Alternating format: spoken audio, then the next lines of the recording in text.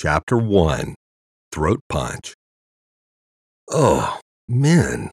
So predictable. Beth Colby, known within the organization as Draper's girl, muttered to herself.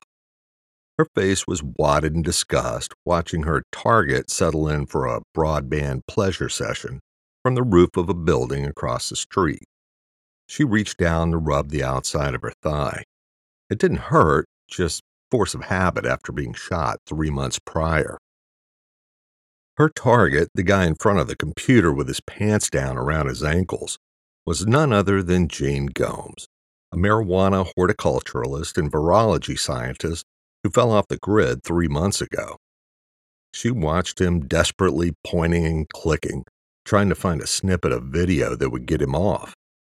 He was one of the walking, talking reasons she'd been shot in the first place. In addition to being a douchebag who had the unfortunate distinction of crossing paths with her, he'd recently become a new inductee into the Witness Protection Program. She could only assume he was doing his best to make himself a valued asset to his new patron saints. The organization, as her employer was known to its members, was a highly compartmentalized, multi-billion-dollar corporate criminal enterprise, the boogeyman of sorts, something conspiracy theories are made of, something so ridiculous it couldn't be true. But it was. Gomes, the guy who couldn't stop playing with himself, was a loose end who had compromised her mission. She was definitely going to kill him, but not without extracting more information and inflicting a little pain. She continued watching him. For a book-smart guy, he was an idiot. He was the lead scientist on a failed project that would have produced an easily manipulable plant virus, and more importantly, a vaccine. A combination that would have conceivably made several of their member companies billions of dollars. Create the illness, own the cure. It was a great idea that would have essentially held the world's agricultural industry hostage without them ever even knowing it. There was one small fly in the ointment, though. It wasn't sanctioned by her employer. It was the brainchild of one of the organization's lieutenants, Magnus Johnson, and he'd found himself dead.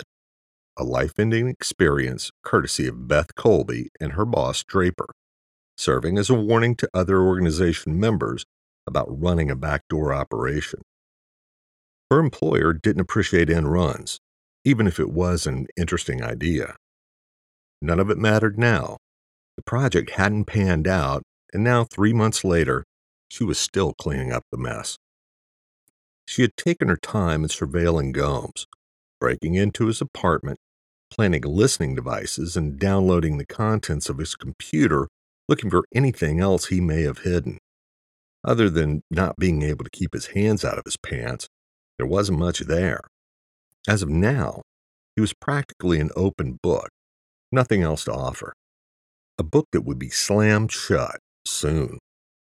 She took a deep breath and considered her mission. She never second-guessed herself or her boss, Draper.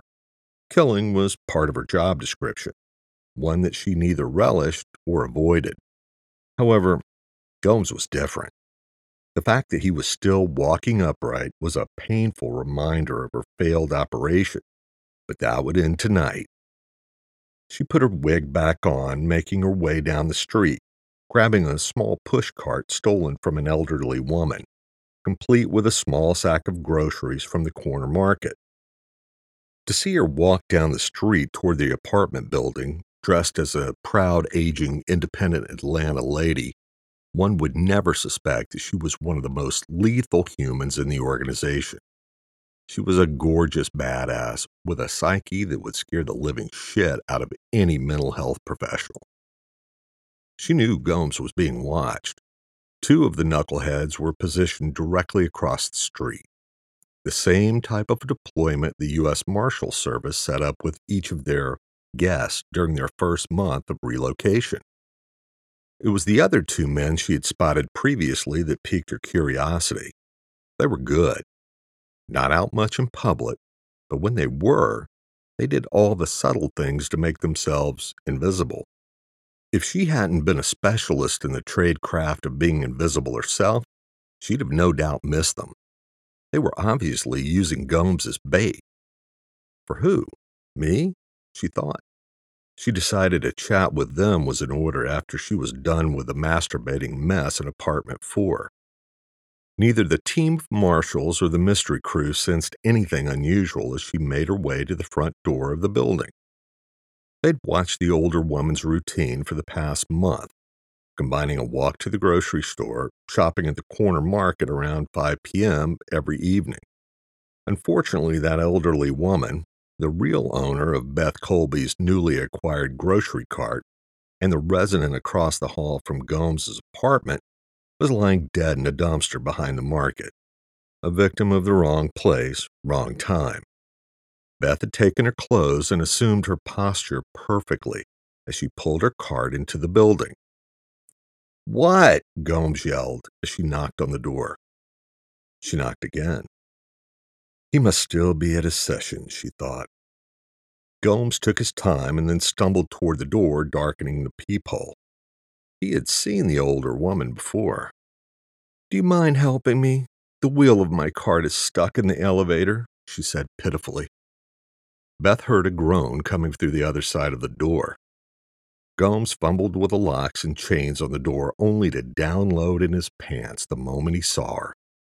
"Hi, Jean," Beth said in a friendly tone as she punched him in the throat.